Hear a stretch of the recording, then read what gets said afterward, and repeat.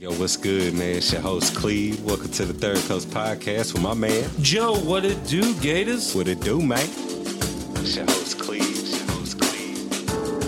Third Coast Podcast. Joe, what it do, Gators?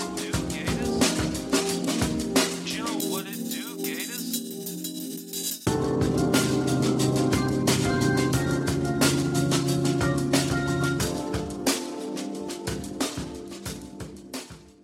I got these new fucking GNC fucking men energy vitamins now, and they actually contain like 100 milligrams of caffeine inside of a multivitamin.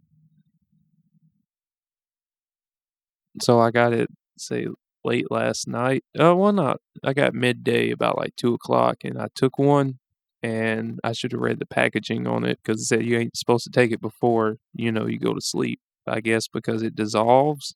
I was wide awake at like 11:30 last night. Oh, shit. Always be careful when you buy stuff out there, listeners and everybody, because you might be wide awake on a multivitamin. But what's up, Cleve? Not too much, man. Came by earlier, see I was comatose, and I did that courtesy check. yeah, phone was off, but we got that taken care of. Like, I didn't even know. I thought I had extra money on my thing, but I guess I didn't. I was like a few bucks short, but I got some Subway. I haven't had Subway in a while, and like, damn, my stomach hurt. I'm gonna just lay down till the pain go away if I could pass right out.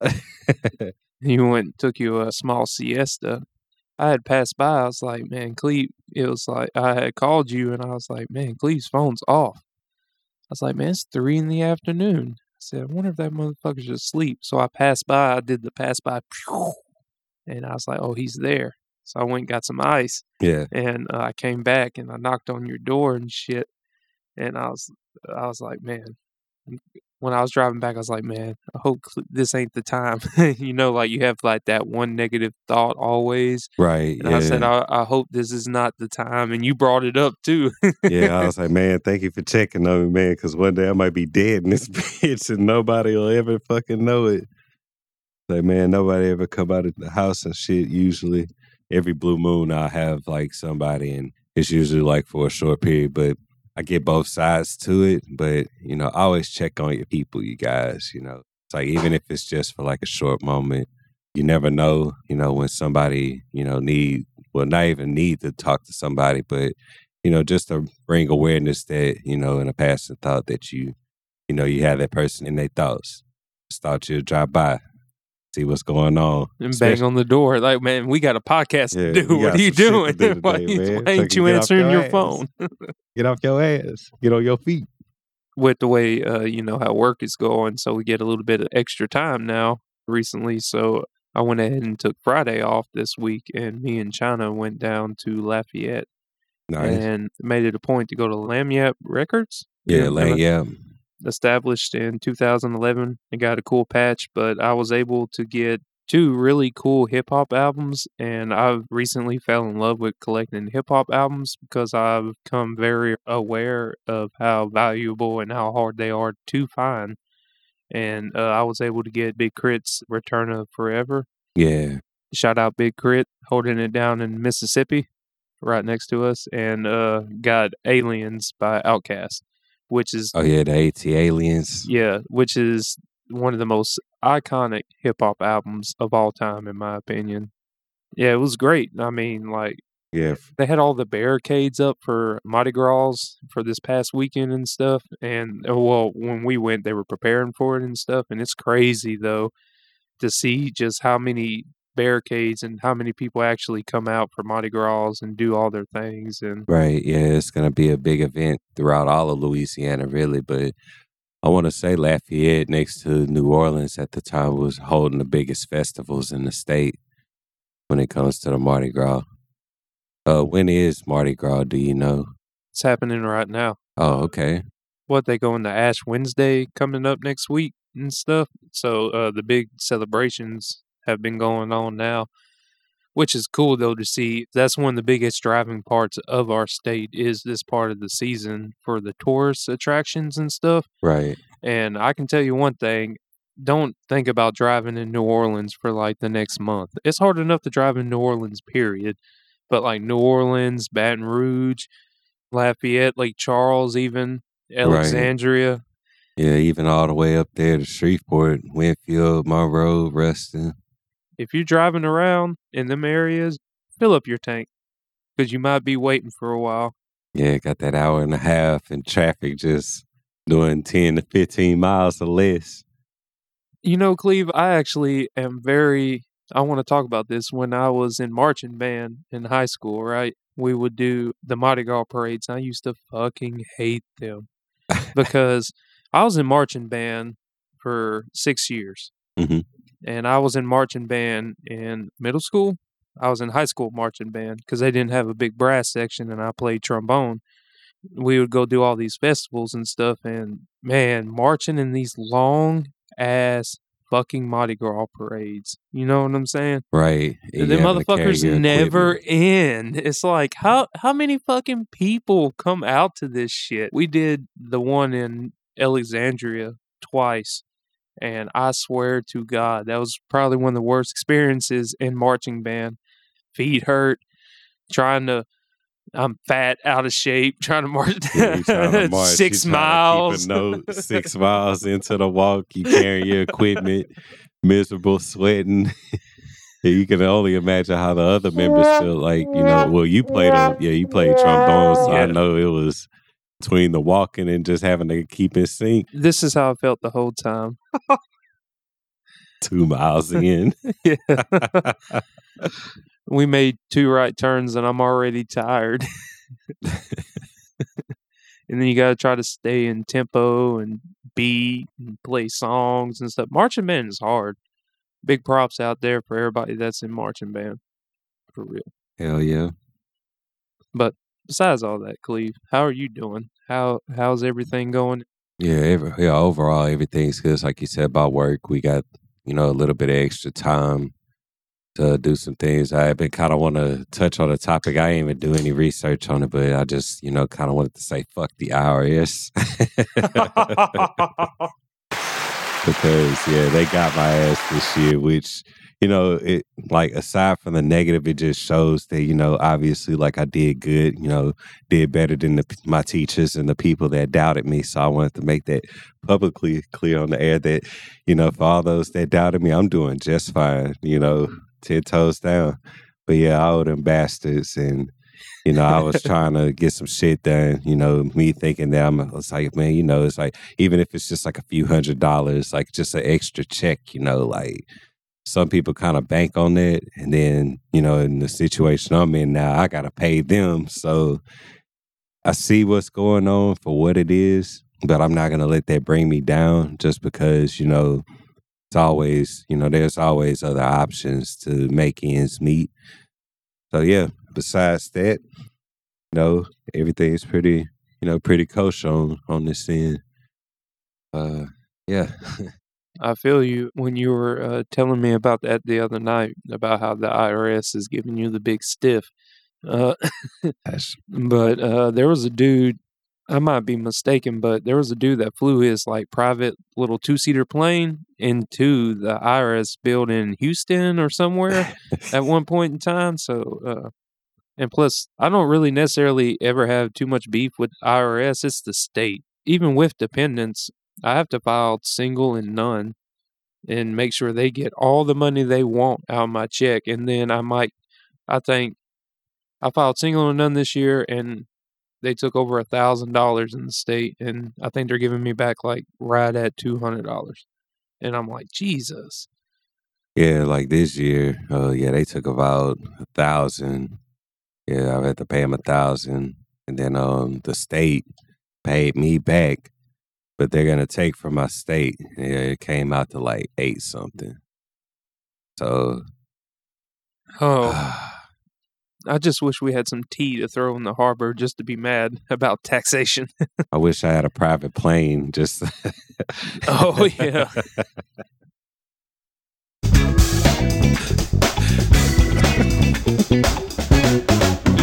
If the claims are true, I would like to have like that and a parachute.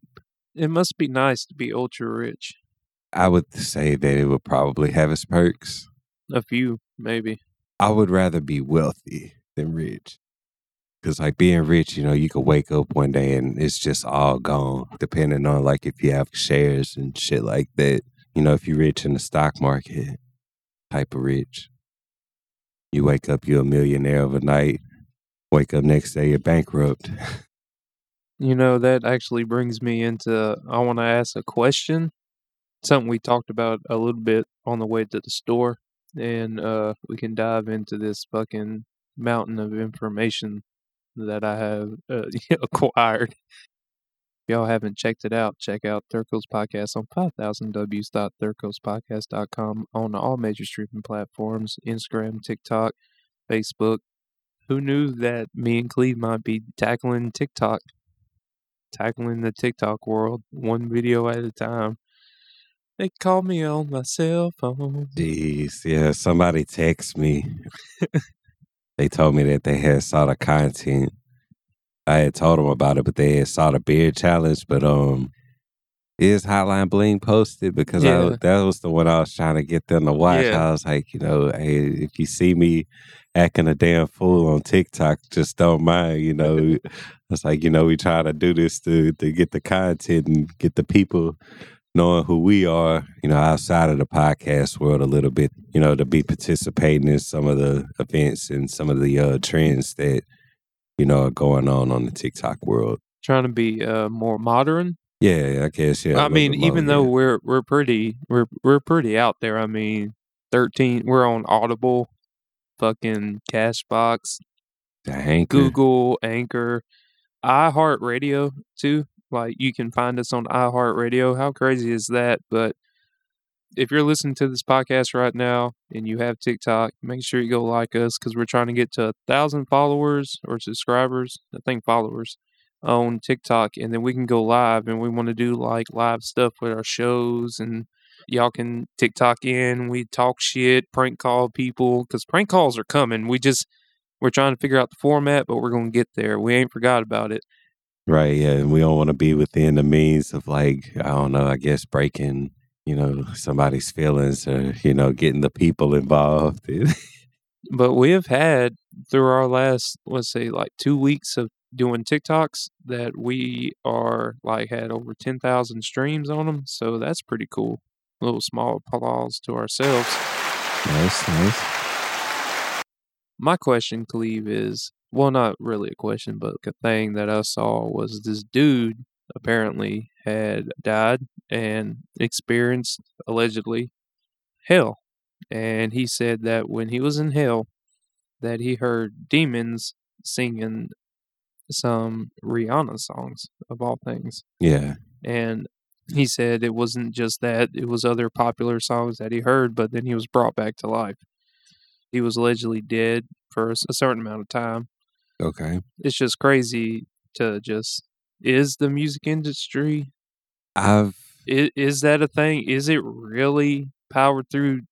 I believe there is to some extent, but I mean, like, to say it's that great, depending on the way that you look at it, and if you believe in, I don't know how to say it on the air, because like certain aspects of your own belief, right? You know what I'm certain saying? Aspects of life. I'm gonna just put it like that. If you believe in certain aspects of life, it's said that Lucifer was, you know, the angel of music, and the way he orchestrated music before he fell, he made his own music once he fell from the heavens. And a lot of the music is like kind of like designed to get people to sing along, chant with them, like in large crowds and gathering. It's almost like as if you're trying to give praise to something. Because, you know, that's where music was originally inspired from, was to, you know, I don't know, I guess give praise. But to say that this man went to hell, you know, saw things, demons, you know, walking humans on all fours while, you know, they torturing others and playing the popular songs that we hear today, it kind of makes you think about like the, you know, some of the older practices, you know, with, I guess, witchcraft and like occult gatherings where, you know, they make the blood sacrifices and sacrificing goats and shit. Right, yeah. So it kind of like goes into, even with the symbolism in some of the music videos of like, where they sitting at a table, they got a bunch of food, like just for a random time. I think there is a music video like that. I'm blank to it right now, but yeah, it's just like the things that represent like the mass sins, gluttony. You got tables full of food, and then you got lust, you got videos full of women, greed, and you got rappers talking about money. And I could see how that guy said, what he said and how he felt it according to what he believed. Yeah, that was something we was talking about on the way to the store, and I was like, well, damn, it kind of makes me think about some past topics. Oh yeah, it's like a flood water, like release the gates shit, because you just think on when I hear crazy stuff, a lot of people pick a side, Right. Someone they take the left or they take the right. I always want to be in the middle. When I look at that, just what he said and just trying to stand in the middle of it, and it's just mind blowing. What happens if this dude really did experience a form of hell? You know what I'm saying? Like, could he really have experienced that? Right. That's what makes me think, or then it makes me think on the other side too of is what chemical imbalance was produced in his head to make him hallucinate that much to Right. believe that that is a absolute reality. Yeah, to manifest his own, his Thought process, and that's a crazy thought too. And that's why I always stand like right in the middle. And it just always like blows my mind. Yeah, definitely understandable on that note because, anytime you take a story, you never just want to take one side to it. You kind of want to, like how you say, be in the middle, look at it with an open mind and, give them the benefit of the doubt, but also you could put into perspective too. It's like, what were the things that may have caused, like you say, the chemical imbalance to, produce such a reality to where it's like, believe that this person really experienced something that he could have just fathomed his own envisionment of what he perceives hell to be. Yes. Like the idea of like religion and where you go if you believe in something and you feel like you failed on earth and you deserve hell and you go there, maybe it's the envisionment of what you thought it would be, right. all them crazy things and crazy thoughts.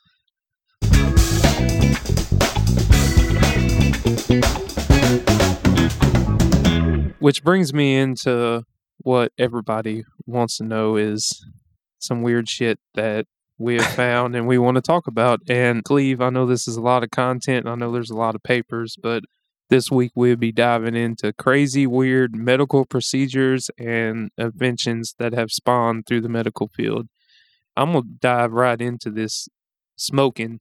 So smoking was developed in the late 19th and early 20th century when damaging effects of nicotine wasn't yet discovered or widely accepted.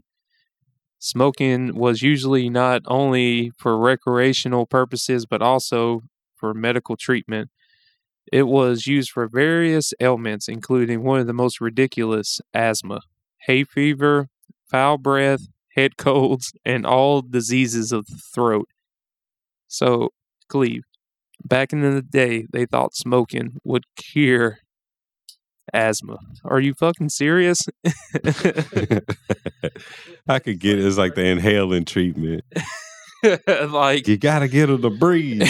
You gotta open them lungs. Gotta open it up. Let me burn some of this here. Yeah, let me burn some of this here backer. I gotta get some of these cool Filter Kings. And by the way, cool menthols are the best cigarette on the market if you are into bad habits. Nah, I don't think it would be. What? Don't say you a pork guy. I don't like Newport. Oh, you're smoking porks. Oh. Newport versus cool. You guys, you decide. Hit us up. Tell us what you think. But yeah, man, like, I don't know. It's something about Newport, it's something about that old Class A tobacco that just, it just burns so smooth to me. It's like I think cool is a Class B tobacco. And it goes all the way to like Class D. Oh, I don't even know. It don't even say on the box exactly, either. Man. That's why, Newport the best, It says taxes paid in Louisiana. Yeah, like on the Throw side this of the shit in box. the harbor. Yeah, on the side of the box it say Class A on mine, and then on the No, other it side. says Class A on this one Oh, too. it's Class. Oh, cool. It's Class A. Okay, all right. All right, so we got some competition. I don't know. Cool's is just a little bit stronger though. You know, maybe if the doctor prescribed, you know, I guess the conditions of that asthma. I mean, if we lived in the 19th, 20th century, they would have prescribed Newports and Cools for us for a various variety of ailments. Foul breath, that's one of the things, like foul breath. I mean, smoking does give you a taste on your tongue too, and your breath can smell, like, especially if people don't smoke, they can smell if you're a smoker. Right. But besides that, I mean, I'm not smoking right now. Anyway, heroin. Initially, heroin was invented during an attempt to produce a similar drug to morphine, but less potent and less addictive. However, the quite opposite happened. Heroin turned out to be around 2 times more potent than morphine itself. It was prescribed to treat colds and other ailments such as back pain and insomnia. Well, heroin would definitely help back pain. From 1898 through 1910, it was actually made in the cough syrups and marketed as a non-addictive morphine substitute, and quickly became the cause of one of the highest addiction rates among users, mainly in the United States. Unfucking believable. Methamphetamine was first synthesized by a Japanese chemist in 1893. Early on, before the adverse effects of the drug was taken into consideration, meth was used to treat various ailments such as why is everything with asthma? Like narcolepsy and asthma, and was also used as a weight loss drug. Well, I can tell you one thing: meth would definitely help you lose weight. And you know what's crazy too about meth was one of the biggest influencers on the Blitzkrieg during World War II. That's what I was about to say. Like, I know that the Germans had gotten a hold of the meth, and the Americans had gotten a hold of the meth for their Air Force pilots. So whenever they did long 16-hour tours of, you know, scanning the skies of enemy troops, like the methamphetamine was also used to help them stay alert during the night, which I'm pretty sure it did keep them fairly alert. Yeah. They had a flashlight in the cockpit at 3 a.m. on their pass by. And when they got home, burning copper and shit. But I don't know. It's crazy. It's like when you start picking apart like the medical field or just any topic, there's just so much information about just everything. So it was the Japanese that caused the American addiction in the trailer parks of Ohio. Okay. Kellogg's Corn Flakes. So, Cleve, are you familiar with this popular cereal? Why, yes, I am. Okay. So, J.H. Kellogg invented this. He is a beloved person of cereal, was full-fledged medical doctor and health activist. Another little-known fact about Mr. Kellogg's Dr. Kellogg. Dr. Kellogg's famous cornflakes was originally created to prevent sexual urges, more specifically, the urge to masturbate. Ooh. Masturbation was considered a huge sin back in the 19th century, and Kellogg believed that a healthy diet was the answer to the problem. Unfortunately, Dr. Kellogg's flaky idea for an anti-masturbational breakfast did not provide the desired results. Who the fuck? Okay. A healthy body leads to a healthy mind. Okay, speaking as a man, as the urge presents itself, fucking cereal is not going to knock the urge. Bland that cereal might help the urge. Like, you know what I'm saying? Like, bland that cereal with some milk. But I mean, it ain't going to help when you getting that protein. Releasing the protein.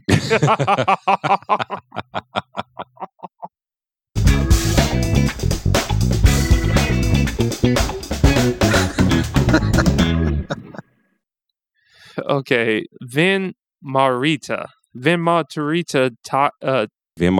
Vinmartini toxin was introduced in 1863 and was advertised both as wine as a general cure-all product promising to treat whatever ailment you may have.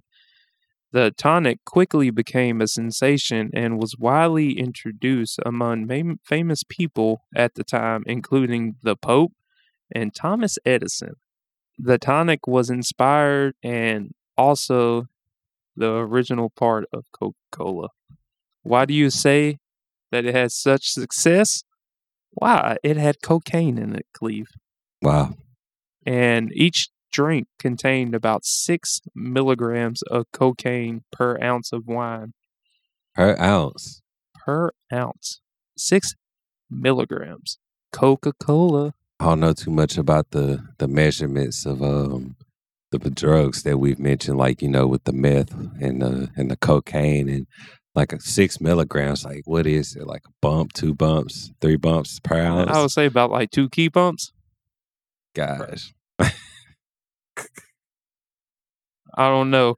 Okay, so you ever heard of the iron lungs? Yes. Okay, before an effective vaccine was developed in 1950, the polio epidemic devastated many lives across the world. When the outbreak reached its peak in 1952, there was about 57,000 infected people in the United States. It was the most feared disease of the 20th century.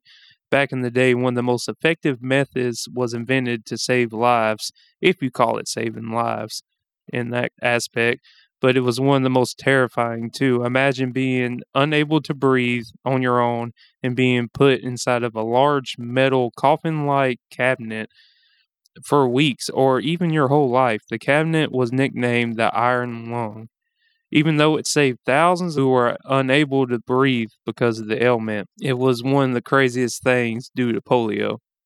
And it's like this big, giant fucking tube they stick you in. And it's like, hey, your lungs don't work. We're going to breathe for you. But it's like if you got stuck in the 20th century, it was like game over with. It's game over. You dying in the iron lung. Yeah, you in the lung. Yeah, you've got your head sticking out and the rest of your body is like in the, it's in the cast. I've seen them in like the older cartoons as well. And just like older movies. And I don't know, that's an interesting thing. And even today, like different forms of the iron lung is used like for life support. Where they have you like on a breathing treatment and stuff. They don't put you in like a cast tube anymore, I don't believe. You know how, because when it comes to an actual realization, we went through a epidemic with the COVID shit, the C word, God, you said it already. It's no longer the C word. When it comes back and people look back on it, they're going to look for the history of it and how it unfolded.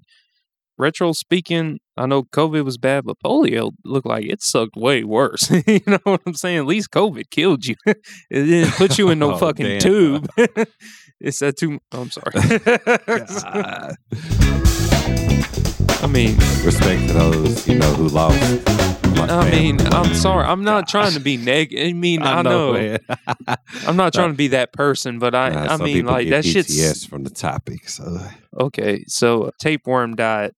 So back in the day, in the Victorian times, okay, so I guess motherfuckers ate tapeworms. People came up in the Victorian times with this radical solution to reduce weight. And what do you think they used? Of all things, tapeworms.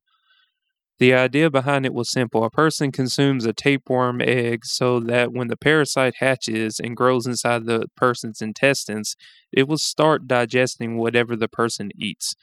This supposedly allowed the person to lose weight without decreasing the amount of food they ate. While today it's known that tapeworms can be dangerous, in some cases even lethal, this questionable practice is still active in 2023. Yep, that's a real thing. Oh yeah, like in continents like Asia and South America, they widely practice the use of tapeworms, like to clear like bacterial infections. It's supposed to like You know, like how you say you eat the food, any foods that are like high, like in amino acids, like pork mostly. In the Asian countries where, you know, they skinning the cat and cooking the dog, you know, putting it on a stick, rolling it rotisserie style. That shit good as fuck. Man, get a little bit of sauce on that, boy. You better holler at the Chinese. They'll hook it up for you. But yeah, man, places like that where, you know, the food isn't as clean, they would use the tapeworm diet to help process and digest most of the bacteria. Yeah, like you say, it's still used today. Yeah, that's pretty heavy. Kind of take over on some of the lists. You know, at number 8, we got the lobotomy. In the early 20th century, when methods of treating mental illness was scarce, an invasive procedure called lobotomy was invented. Despite the lack of evidence that this procedure during the nerve pathways and the lobes of the brain are severed has many positive effects in treating illnesses, lobotomy became widely used. Active campaigning for the effectiveness of lobotomy and the spread of misinformation in the media led many to believe that the lobotomy was a miracle cure. Only years later was the procedure recognized as one of the most shameful and tragic events in medical history. It's actually legal to get a lobotomy if you live in the state of California. You know, physicians and I think psychiatrists can recommend it to a doctor, you know, and the means to help like depression, anxiety, because like it says, it snips certain parts of the brain cells and the nerve endings like to kind of make you, I guess, you know, less coherent to feel like whatever emotion it is that's troubling you. And there's actually been deeper research into the science of it that explores like the different neurons and like what area of the brain controls what, but they don't really talk about it because of the shameful and tragic events in the medical history that it brought in the past. It gets a lot of negative feedback. But yeah, if you're struggling out there, if you're ever in the state of California, you need a lobotomy. Yeah, get that lobotomy hooked up, man. They got y'all. At number 9, we have malariotherapy. At the beginning of the 20th century, patients suffering from syphilis were treated with malariotherapy. Ailing individuals were deliberately infected with malaria to induce fever. Apparently, the high fever was enough to kill temperature-sensitive syphilis bacteria. It is estimated that around 15% of those treated with malariotherapy died from malaria. However, others showed great improvement. Gosh, so you're either gambling on a risk of developing an immunity to a treatment to cure another sickness, or you risk dying from the sickness that you're using to treat the sickness that you already have. So not only are you going to die with syphilis, but you get a healthy dose of malaria on the way to help speed things up. Yeah, right down the chute. Right down the tube. You know what's funny about that too is me and China was talking about like the flu shot, right? When I was stationed in El Paso, right, I had to get the flu vaccination. Y'all hear that shit too? Yeah, I've been hearing this. Sounds like a whining. It's a coyote. It's probably the coyotes being brought in from that possum I killed the other night. Take a small minute to shout out Krampus. We found in the ditch. Ditch dog scared the possum into like the shock mode. And I was out there and I actually, because it was big. That motherfucking possum was huge. It was double the size of Krampus. And it was just laying there. So I shot it twice with the BB gun and it didn't move. I was like, man, fuck, it's taking little BB pellets. So I thought Krampus had killed it. So I went up and I saw it and I started touching it with the shovel. And the motherfucker's ears started moving. I was like, And look, China was like, did it bite Krampus? Did it bite Krampus? Did it bite Krampus? I was like, no, it didn't bite Krampus. I don't see no blood or nothing. She's like, it could give him rabies. And then first thing went through my head, I'm sorry, PETA. I was like, up full range to kill the motherfucker. Put him down. No, I had to put him down. That motherfucking possum was huge. So I had, did the thing and I kind of got him out the way of Krampus in his little area. I woke up the next morning and something had got it. Like something had took it away. Dragged it off. And it's probably, I think we have. It's like a small pack of coyotes. Or maybe like coyotes / like lost dogs type shit going on. Yeah, but that howl definitely sounded like a coyote. It was like the high-pitched whining. I know they got them further down, like south past our parents' house, I want to say. Yeah, back in those woods and then like going towards like the Beaver Woods. they got them out in that direction. I'm sorry for interrupting. Oh no, it's okay. Nah, but that was pretty good though. Man. I didn't know they Krampus had. Yeah, Krampus is. Shout out Krampus. But yeah, at number 10, sitting aside a rotten whale carcass. Back in the 19th century, a cutting-edge new treatment for rheumatism was introduced on Australia's southern coast, sitting outside a rotten whale carcass. It was believed that if the person stayed aside of the dead whale for 30 hours, they would be relieved of joint aches for up to 12 months. Clearly, there was no scientific evidence to support the healing power of sitting aside a dead whale, but it seems like people were desperate enough to actually try it. I believe that's famous, like places like Norway, Sweden, Would you sit in Europe. Would you sit in a whale carcass for 30 hours to relieve pain in your joints, though? Granted, the time, I mean, this is the 19th century we're talking about. Yeah, but who came up with that idea? You know what? Let's go jump in that body of that dying animal. Granted, the era of time, if I were given the chance to sit in a whale carcass Would you? to relieve my joint pains, I probably would try it, just to see. I don't know. It's just, I mean, it depends the texture. I mean, whales are used to, whales, the texture and the smells, all of the features that goes on the textures of the whale, people. Telling you, man, I'd do it. Why not? 12 months, hey. Hold up, the texture of the whale. Oh, that's legendary. I like that. I'll be making little side notes inside the episode in my head.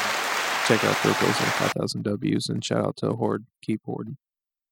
Moving up at number 11, radium water. While we may think of energy drinks as a new trend, they have existed for almost a century. And if you think they were a lot healthier back in the day than they are now, you're mistaken. The energy drinks sold in the 1920s did not contain huge amounts of caffeine and taurine as they do now, but instead they contain real energy, radium. Yeah, shout out. Oh, yeah. Yeah. About a gallon, boy. Hey, hold on. One of the most infamous examples is Radiator, which was simply radium dissolved in water. Unsurprisingly, the drink was created by a Harvard dropout, William J.A. Bailey, who was not a medical doctor. Radiator was advertised as a cure for the living dead and perpetual sunshine. Zombie pod. Dub. I wonder if there were any side effects of, like the skin turning orange, the hairs and shit turning orange. At number 12, yeah, this was interesting. We got corpse medicine. For hundreds of years up until the 1890s, it was common to use the human body as an ingredient in various medicines. Which human parts were used to treat diseases, you ask? Well, pretty much all of them. For instance, the human liver was prescribed for those suffering from epilepsy, but the most common were blood, fat, bone, and flesh. During the 16th and 17th centuries, many physicians actively prescribed corpse medicine to their patients. One of the most popular remedies back in the day was made of smuggled Egyptian mummies. The mummified... Oh, shit. That's why they were cracking down. Okay. The mummified remains were usually powdered and used as a treatment for epilepsy, bruising, and hemorrhaging. Corpse medicine, man. Talk about the corpse medicine. Get your fix off mummy rapping. I'm rapping. Beats killer. Acapellan. No telling. Let me tell you something about this arsenic. Oh, well, hold up. You got one more? I do have one more. Or I have two more. Oh, my bad. Nah, you're good. I was just going to say something about the corpse medicine. Just, it kind of remind me of those witch doctors. You got me excited. Right? At 13, we got bloodletting. Oh, shit. Hey, is that the thing where that ain't the thing where they put the leeches on you? That's when you I think that's what bloodletting is, actually. Hold on. Bloodletting is known as one of the oldest medical practices dating back 3,000 years to ancient Egypt. The procedure was common in medieval Europe to treat diseases such as smallpox, epilepsy, and plague. However, it didn't end there. Bloodletting was commonly practiced throughout the 19th century too, and is sometimes even used today. Towards the end of the 19th century, the treatment was discredited when doctors finally admitted that depleting the body's blood supply can be risky and does not have many valuable health benefits. Bloodletting puts a patient at risk of having a cardiac arrest, losing too much blood, and can cause dangerously low blood pressure, in addition to the possibilities of infections and amnesia. So that brings up, so when you donate blood, so if you donate blood, are you doing that technically? Technically, yeah, bloodletting still Yeah, when exists you today when you like, donate blood and plasma. and they pay you to donate plasma in certain places too. Yeah, bloodletting, done professionally. Damn, that is real true though. Yeah, Because they did that like a preventative, right? right. Yeah, it was used to treat things, but it's also used to save lives. And if you're a conspiracy theorist, it'll be to supply the vampire army that they have Oh, I buried forgot all beneath about. the caverns I of forgot. I the forgot all Middle about East that. and, the mountains throughout the ages that goes unrecognized today. Number 14, mercury. Today, we are well aware of the serious effects exposure to mercury may have. Inhaling mercury vapor can damage one's intestinal organs. Whoops. I butchered the hell out of that. Inhalation of mercury vapor can damage one's internal organs, such as lungs and kidneys, and can be fatal. If ingested, the inorganic salts of mercury can induce kidney toxicity. Throughout history, the chemical was used to prolong life and maintain good health. For several hundred years, mercury was the key ingredient in various products used in diseases such as melancholy, syphilis, and influenza. I know the Chinese used mercury. They called it quicksilver. They used it in like healing and longevity and, the things that, produce a longer life. But I thought mercury was bad for you. Yeah, mercury is very bad for you, but somehow they were able to use it, probably with their shark fin, to increase the span of Oh, I the. forgot all about that. I Yeah, like how man. you keep tying old shit back in. That's good though. That's great. I forgot all about that. Yeah, mercury was actually, a key ingredient in various products used to treat those diseases. I don't even think they use mercury anymore in thermometers either, because of how dangerous it is, right? Right. Because if it breaks or whatever. Don't quote me on this, but I do believe that mercury was one of the ingredients for like some of the earlier vaccines, like for some of the earlier hepatitis vaccines, like mercury, like just a small amount to kind of help blend the rest of the ingredients together. It's always so crazy when you you think about how far and what goes on in the medical field and trial and error, and I don't know, it's crazy. Yeah, mercury tip needles and all of that. Arsenic is one of the oldest medicines that date back to ancient times. However, even though the toxic properties of arsenic is well known, the chemical was used to treat various diseases up to the 20th century, of all things. Arsenic compounds were ingredients in many tinctures, balms, tablets. Damn, they had tablets back in the day, too. Hey, I'll tell you one thing. If y'all have the little bambinos out there, why is the tablet always dead? The tablet is always dead. And it's crazy, though, if you think back, like they used to ride on tablets. Now there's tablets everywhere. But yeah, crocodile dung. Ancient Egyptians were really creative with methods they use in preventative unwanted pregnancies, of all things. Like Egyptians. One of the notorious innovative methods was inserting crocodile dung into the vagina area. Oh, God. While it's unclear whether this method actually worked, it's obvious how unhygienic and dangerous it was. It just brings me up to Cleve. I gotta ask you this question. Who the fuck was fucking with the crocodile shit? Who the fuck was going behind it after? Yeah, who the like, fuck? who- This is like getting God. crocodile shit to rub and boop boop. You know what I'm saying? Like, what are you doing? Like, why was that the method? It had to be that I extreme. feel sorry for the women. You know, sympathy goes to the women who had to. How many people died trying to get crocodile shit? Is what I'm trying You to know, because figure the out. Nile River was right there, and Yeah, but you they're know, just people like, had to die to get crocodile shit. Like the crocodile shit, and then he sees like, man, what's this dude doing over here? And he He had the probably ate water, that he got a motherfucker, bag. dude. He's like, man, I took a shit and I got a snack. Motherfuckers in Egyptian must couldn't pull out. God damn, man, hell no. I couldn't. It's like, man, then the smell too is what'll get me. It's like, What does crocodile shit smell like? What the fuck was going on back then? trial Was and it error. was it normal to just go fuck with alligators and crocodiles? Yeah, crocodile.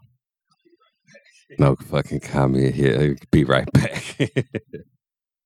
Cleve, this one's going to be a little eye opener. A plumbage. Prior to the introduction of effective tuberculosis medicine, plumbage was used to treat the disease from the 1930s to the 1950s. Physicians believed that is a collapsed lung tuberculosis? would heal faster, so they would use a plumbage method to forcibly collapse the lung. During the procedure, the doctor would create a cavity underneath the upper ribs and fill the space with materials such as lactate, ping pong balls, oil, rubber sheets, Perfax wax, or gauzes. Unsurprisingly, this treatment carried the risk of many complications. Many of the patients suffered from hemorrhage, infections, and fusillations, abdominal opening between two hollow organs of the bronchitis, aorta, esophagus, and the skin. That's medieval. I started reading that shit and I was like, oh my God. Okay, moving on. Dead mouse paste. This is getting interesting. Uh-oh. Charlene, we need the cooler.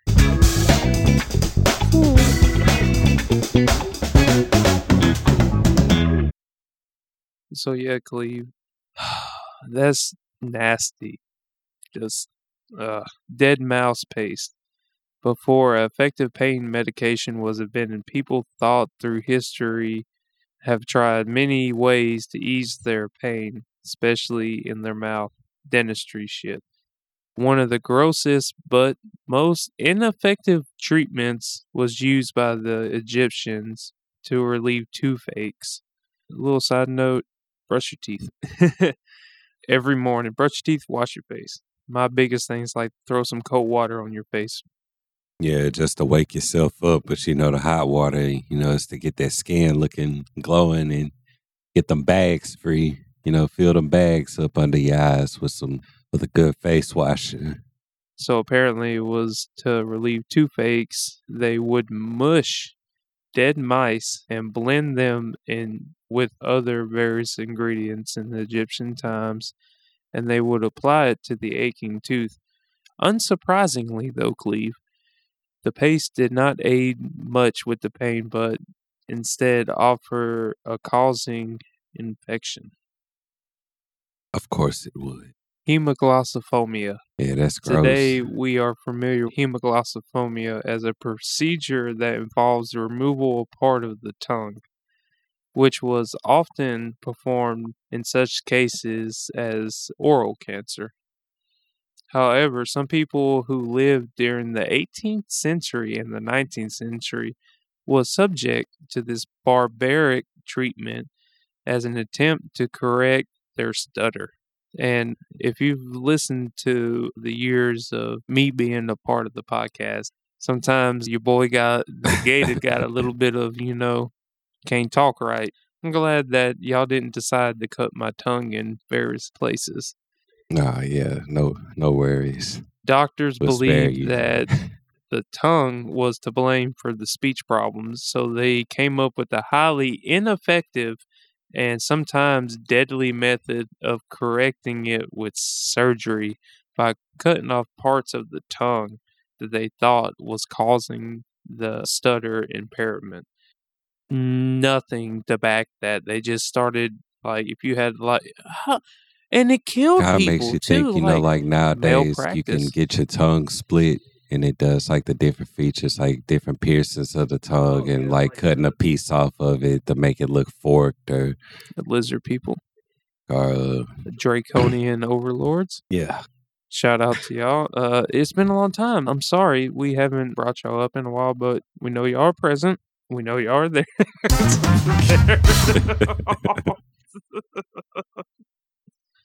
I'm sorry. I got a few more, if that's okay, Khalif. Oh yeah, go for it.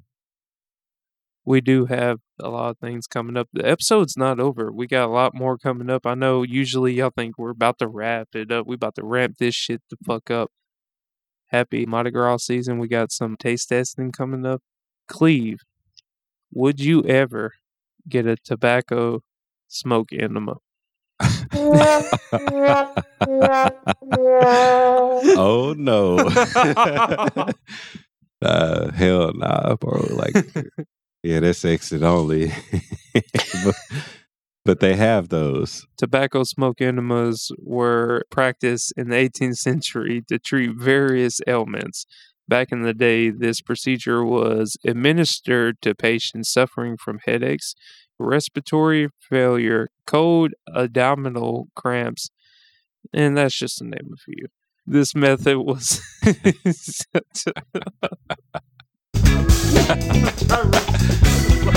Take back. This method was even used to reconcile individuals who were dying from typhoid fever. Damn. It was believed that the nicotine could stimulate a patient's artery glands, producing adrenaline and retrieve them. But, Cleve, unsurprisingly, the method hardly ever worked. Okay. Sheep liver diagnosis. So, with no blood tests or x-rays, how did ancient healers diagnose illnesses? In Mesopotamia? Mesopotamia? Yeah. Yeah. Modern day Iraq?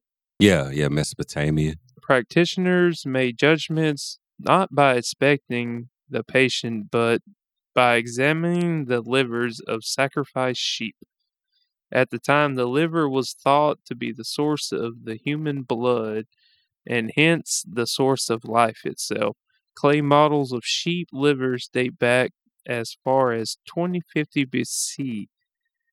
Talk about medicine gone bad. It's like, I don't know what the fuck going on with you. Let's kill this fucking sheep, though. let's kill the fucking sheep. Yeah, kill the sheep and see if it got something that'll fix you up.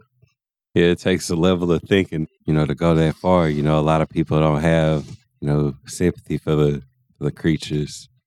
They just figure that's the solution. And at number 23, the powder of sympathy. 17th century medicine can seem a bit crazy to modern people, but perhaps nothing seems wackier is Sir Kenelm Digby's powder of sympathy. The powder was intended as a treatment for a very specific injury, rapier wounds. Oh yeah, like what they call like fencing. Yeah, the people that do the fencing, you know, they poke them with the rapier, and a lot of them would actually get stabbed.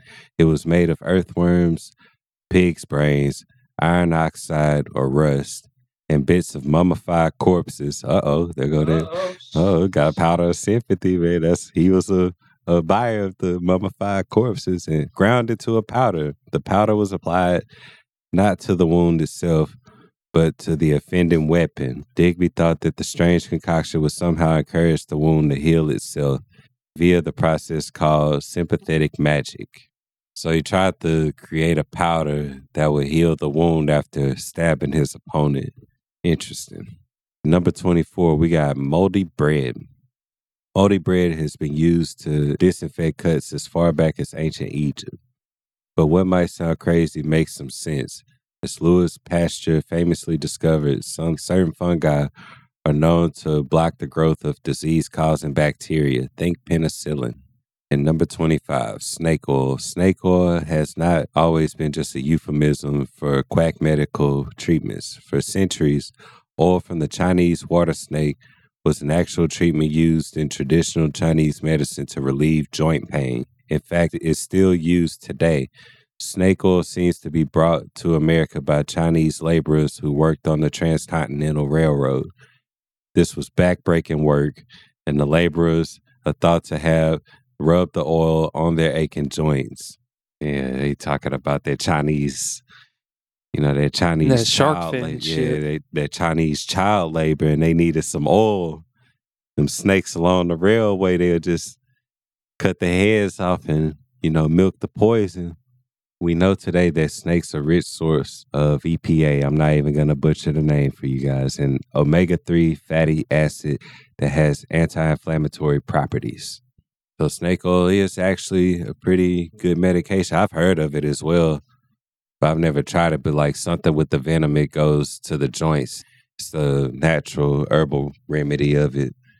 They mix like other things with it, like lavender and, peppermint to give it like an essence, or spearmint to, really give it like that menthol feel to permeate the skin easier. Last one wasn't so bad, unlike some of the other ones though. I hope the listeners out there is liking the content that we're producing. This has been some cool shit we've been talking about recently, and some eye-opening shit too. Also, I could throw a bonus in there. Yeah. Chloroform. Hold up, let me cover my mouth. Yeah, another treatment.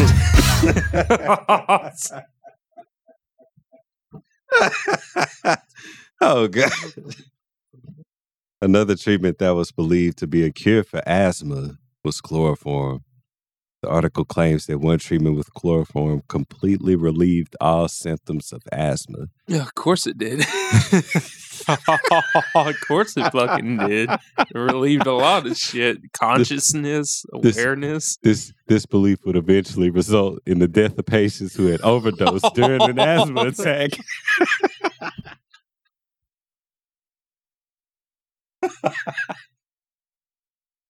They're trying to get the breath of life and got a whisper death. But yeah, that's I saw that one. It wasn't on the list, but I saw that one, and I just went to thinking to what degree like chloroform in the medical sense as to how it's used today, and just like how research goes into. It's like whenever you try to make a thing for a good purpose, but in turn it either has like negative effects or gets used in negative outcomes used for asthma. But the effect today, no comment. Catastrophic cataclysm. I guess we'd be closing this chapter on weird medical procedures and crazy inventions from it. We'd probably go right back into it because there's just so much. Like, this is just the cusp of it, because this is just the general thing. You can dive way deeper, and it's just, if you're looking for information, we live in the age of information. It's out there. Just go seek it. You can find everything you need to know, or some things you don't want to know. But even if you can't find it, you need an aid of assist, hit us up, Third Coast Podcast on all major platforms. So, Cleve, I had heard something for us to indulge on, and this is a beer from New Orleans, actually, and it is called Carnival Time, and it's a sour ale with king cake, and it's made by Urban South Brewery. So it's a king cake beer, basically. We got a king cake beer with a sour ale. I believe I like the sour ales. It says all the indulgence of a Dong Fong cinnamon and cream cheese cake. Cream cheese king cake served in a sour ale. So we got cinnamon, cream cheese, sour ale. See what it tastes. All the homies out there who's there and who's not here no more, we love you. Pros, Cleve. Bros. King cake liquefied. It's a very good. That cream cheese though. That's different. Oh yeah, it's like I like to call these brews like dessert beer.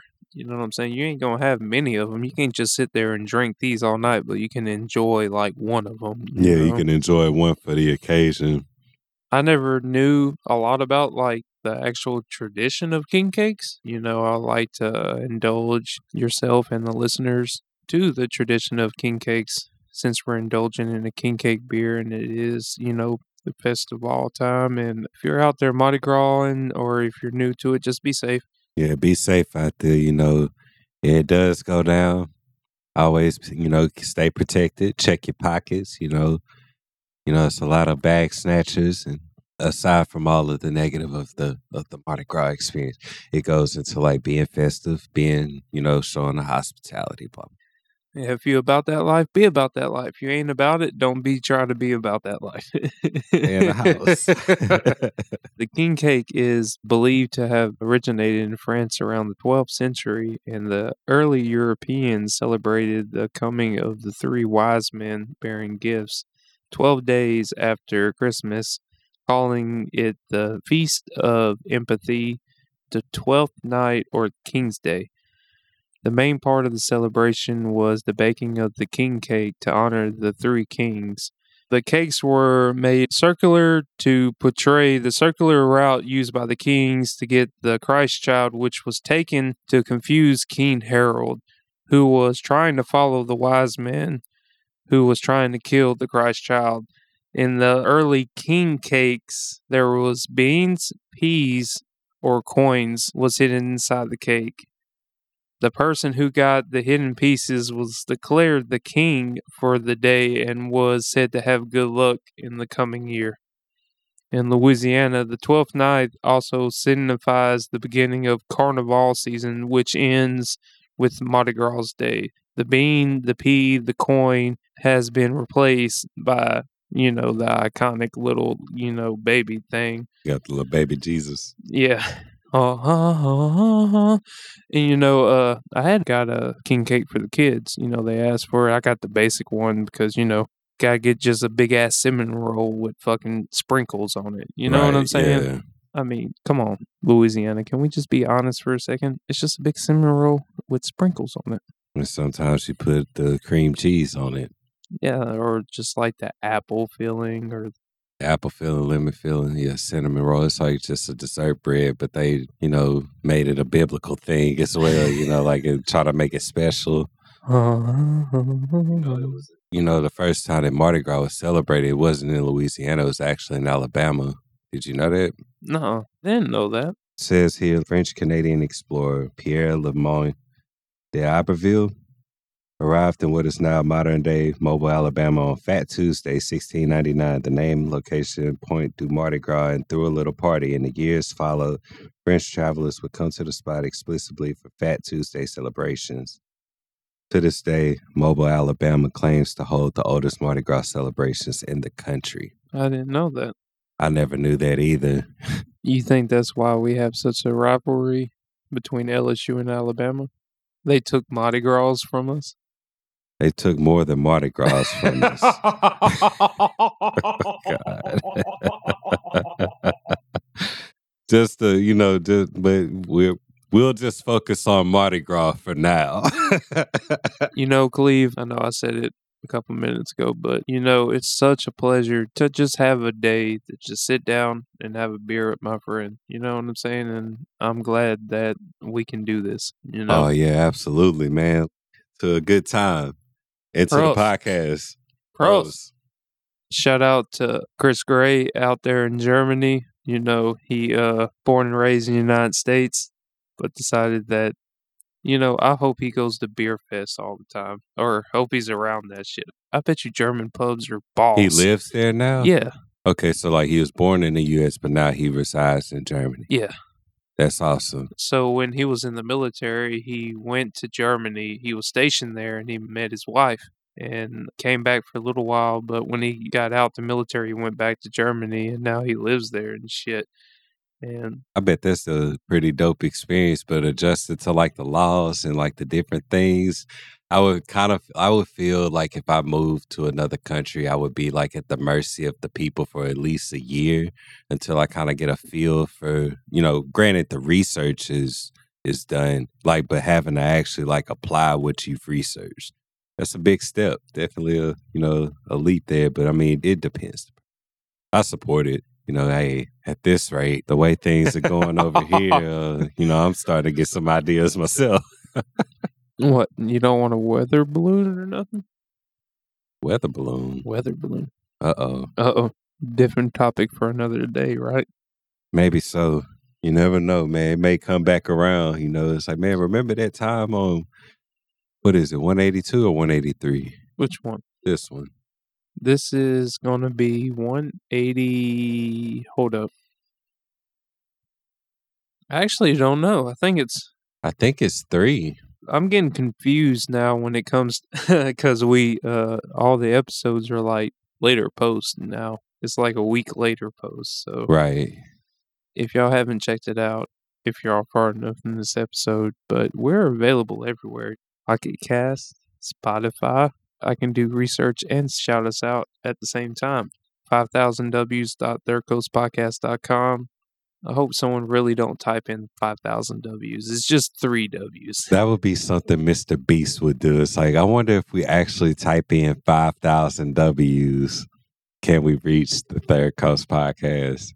Hey. Our latest episode on all major streaming platforms is Prohibited Sustenances, which is 181.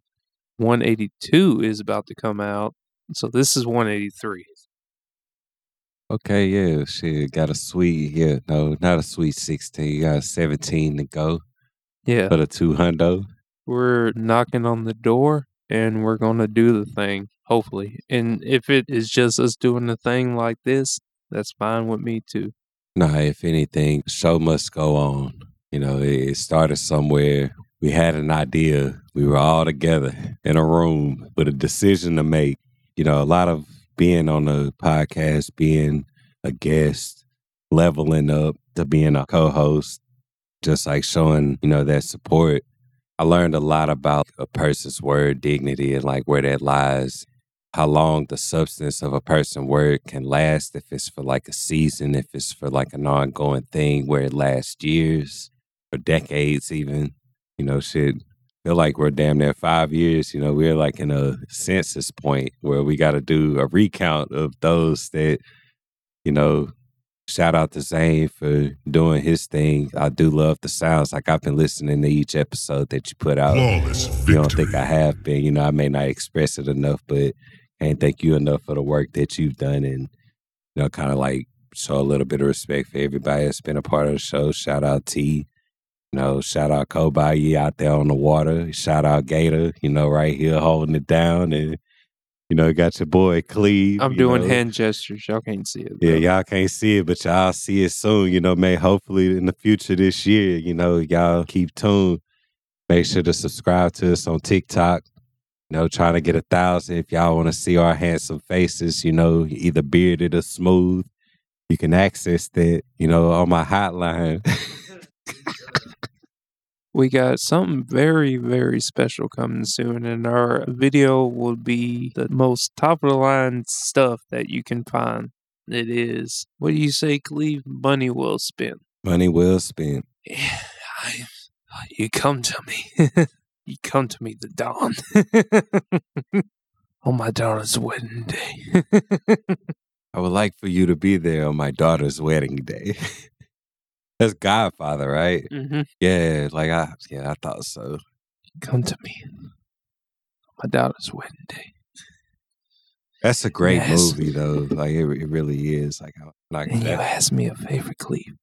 Hey, man, I feel like that's the topic in itself, Fucking mob shit. Cleve gets to introduce Zane as, well, big shout out to Zane for being the editor of our show, but I never knew Zane was in a band. I've known Zane to play music. Like, I've known of him through Kobai. Like, I've known of Zane. I've met him a few times. I don't know if he even remembers who I am, but I've met him a couple of times, just a few talks here and there. But anyway, I've known him to play music for years. Like, since we used to play music with Devin and Ben out at the Psycho Kitchen. Oh, and Pine, yeah. that's about how long I've known of Zane. Love you, Ice Chest. Yeah, love you, Ice Chest. Love you, Ben. This week, Running Out of Time is a 4-piece alternative metal band from Lafayette, Louisiana. The music is a combination of heavy and melodic styles of modern metal with clean and aggressive style vocals.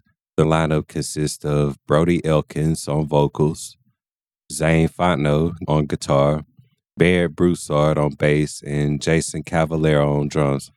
Established in late 2020, the band is fairly new to the Louisiana scene, but all of the musicians in Running Out of Time have been writing music and playing in active bands for over 20 years. So yeah, that records around the time that I met him, he was still, doing his thing. Some, but not all of their notable previous projects include Nameless Vision, War Rig, Broken by the Burden, Vertigo Sun, Dry Socket, and Hex Campaign. Running Out of Time is currently working on pre-production before recording their first EP. Free download of the EP will be available in late spring 2023. I had actually seen Broken by the Burden at the Beagles Club in Alexandria Way. I think that is. I believe we played for a cancer benefit, like whenever Jacoby, Pat, James, and Colin were a part of the Taos Hum. They played with Southern Death Toll and a few other bands. Like I watched Broken by the Burden. I can remember Devin or Ice just talking to me about the Hex Campaign. And that was like a side project that he was a part of. I hadn't heard of the other one. I may have heard of War Rig, but Nameless Vision, Vertigo Sun, Dry Socket, I'm not familiar with. But I do know for sure Broken by the Burden. Oh, yeah, me too. Yeah, like he used to throw the fuck down. Yeah. Did they throw down? Yeah, they used to throw the fuck down. That's one of those things too, is the metal scene in Louisiana is a big thing. Like there is a metal scene. There is a metal scene here. And I was surprised about that. Like around the time I was playing, I never realized like how popular, those type like the metal gatherings were. And then just like being a part of the music, being on the opposite side of it to really, be, to really add to that element. Met a lot of cool people along the way, and to say, proud to say that like every live show that we've played when I was a part of the band was with a touring artist. And that was on my bucket list of things like in my lifetime. It's like if I ever did a performing act, let it be with, somebody of an esteem or credit signed to a record label to show what our performance could be valued as, because we made some damn good music, and I've heard some great local bands that should have a record deal by now, but due to like resources, situations, circumstances, things of that nature, it's just always good to, support the community when it comes to that. What's the crazy part too is like through the podcast and how we stream, you can stream anywhere, but like you can't touch local radio. You know what I'm saying? You can't touch the airways. And it's a very unfair fact because I feel like you listen to the stuff that they produce on the radio and it ain't shit compared to what we can do. You know what I'm saying? Or what anybody can do. But I guess that's a topic for another day. Right. Guess we get into the song of the week. Yeah. We're out. Love y'all.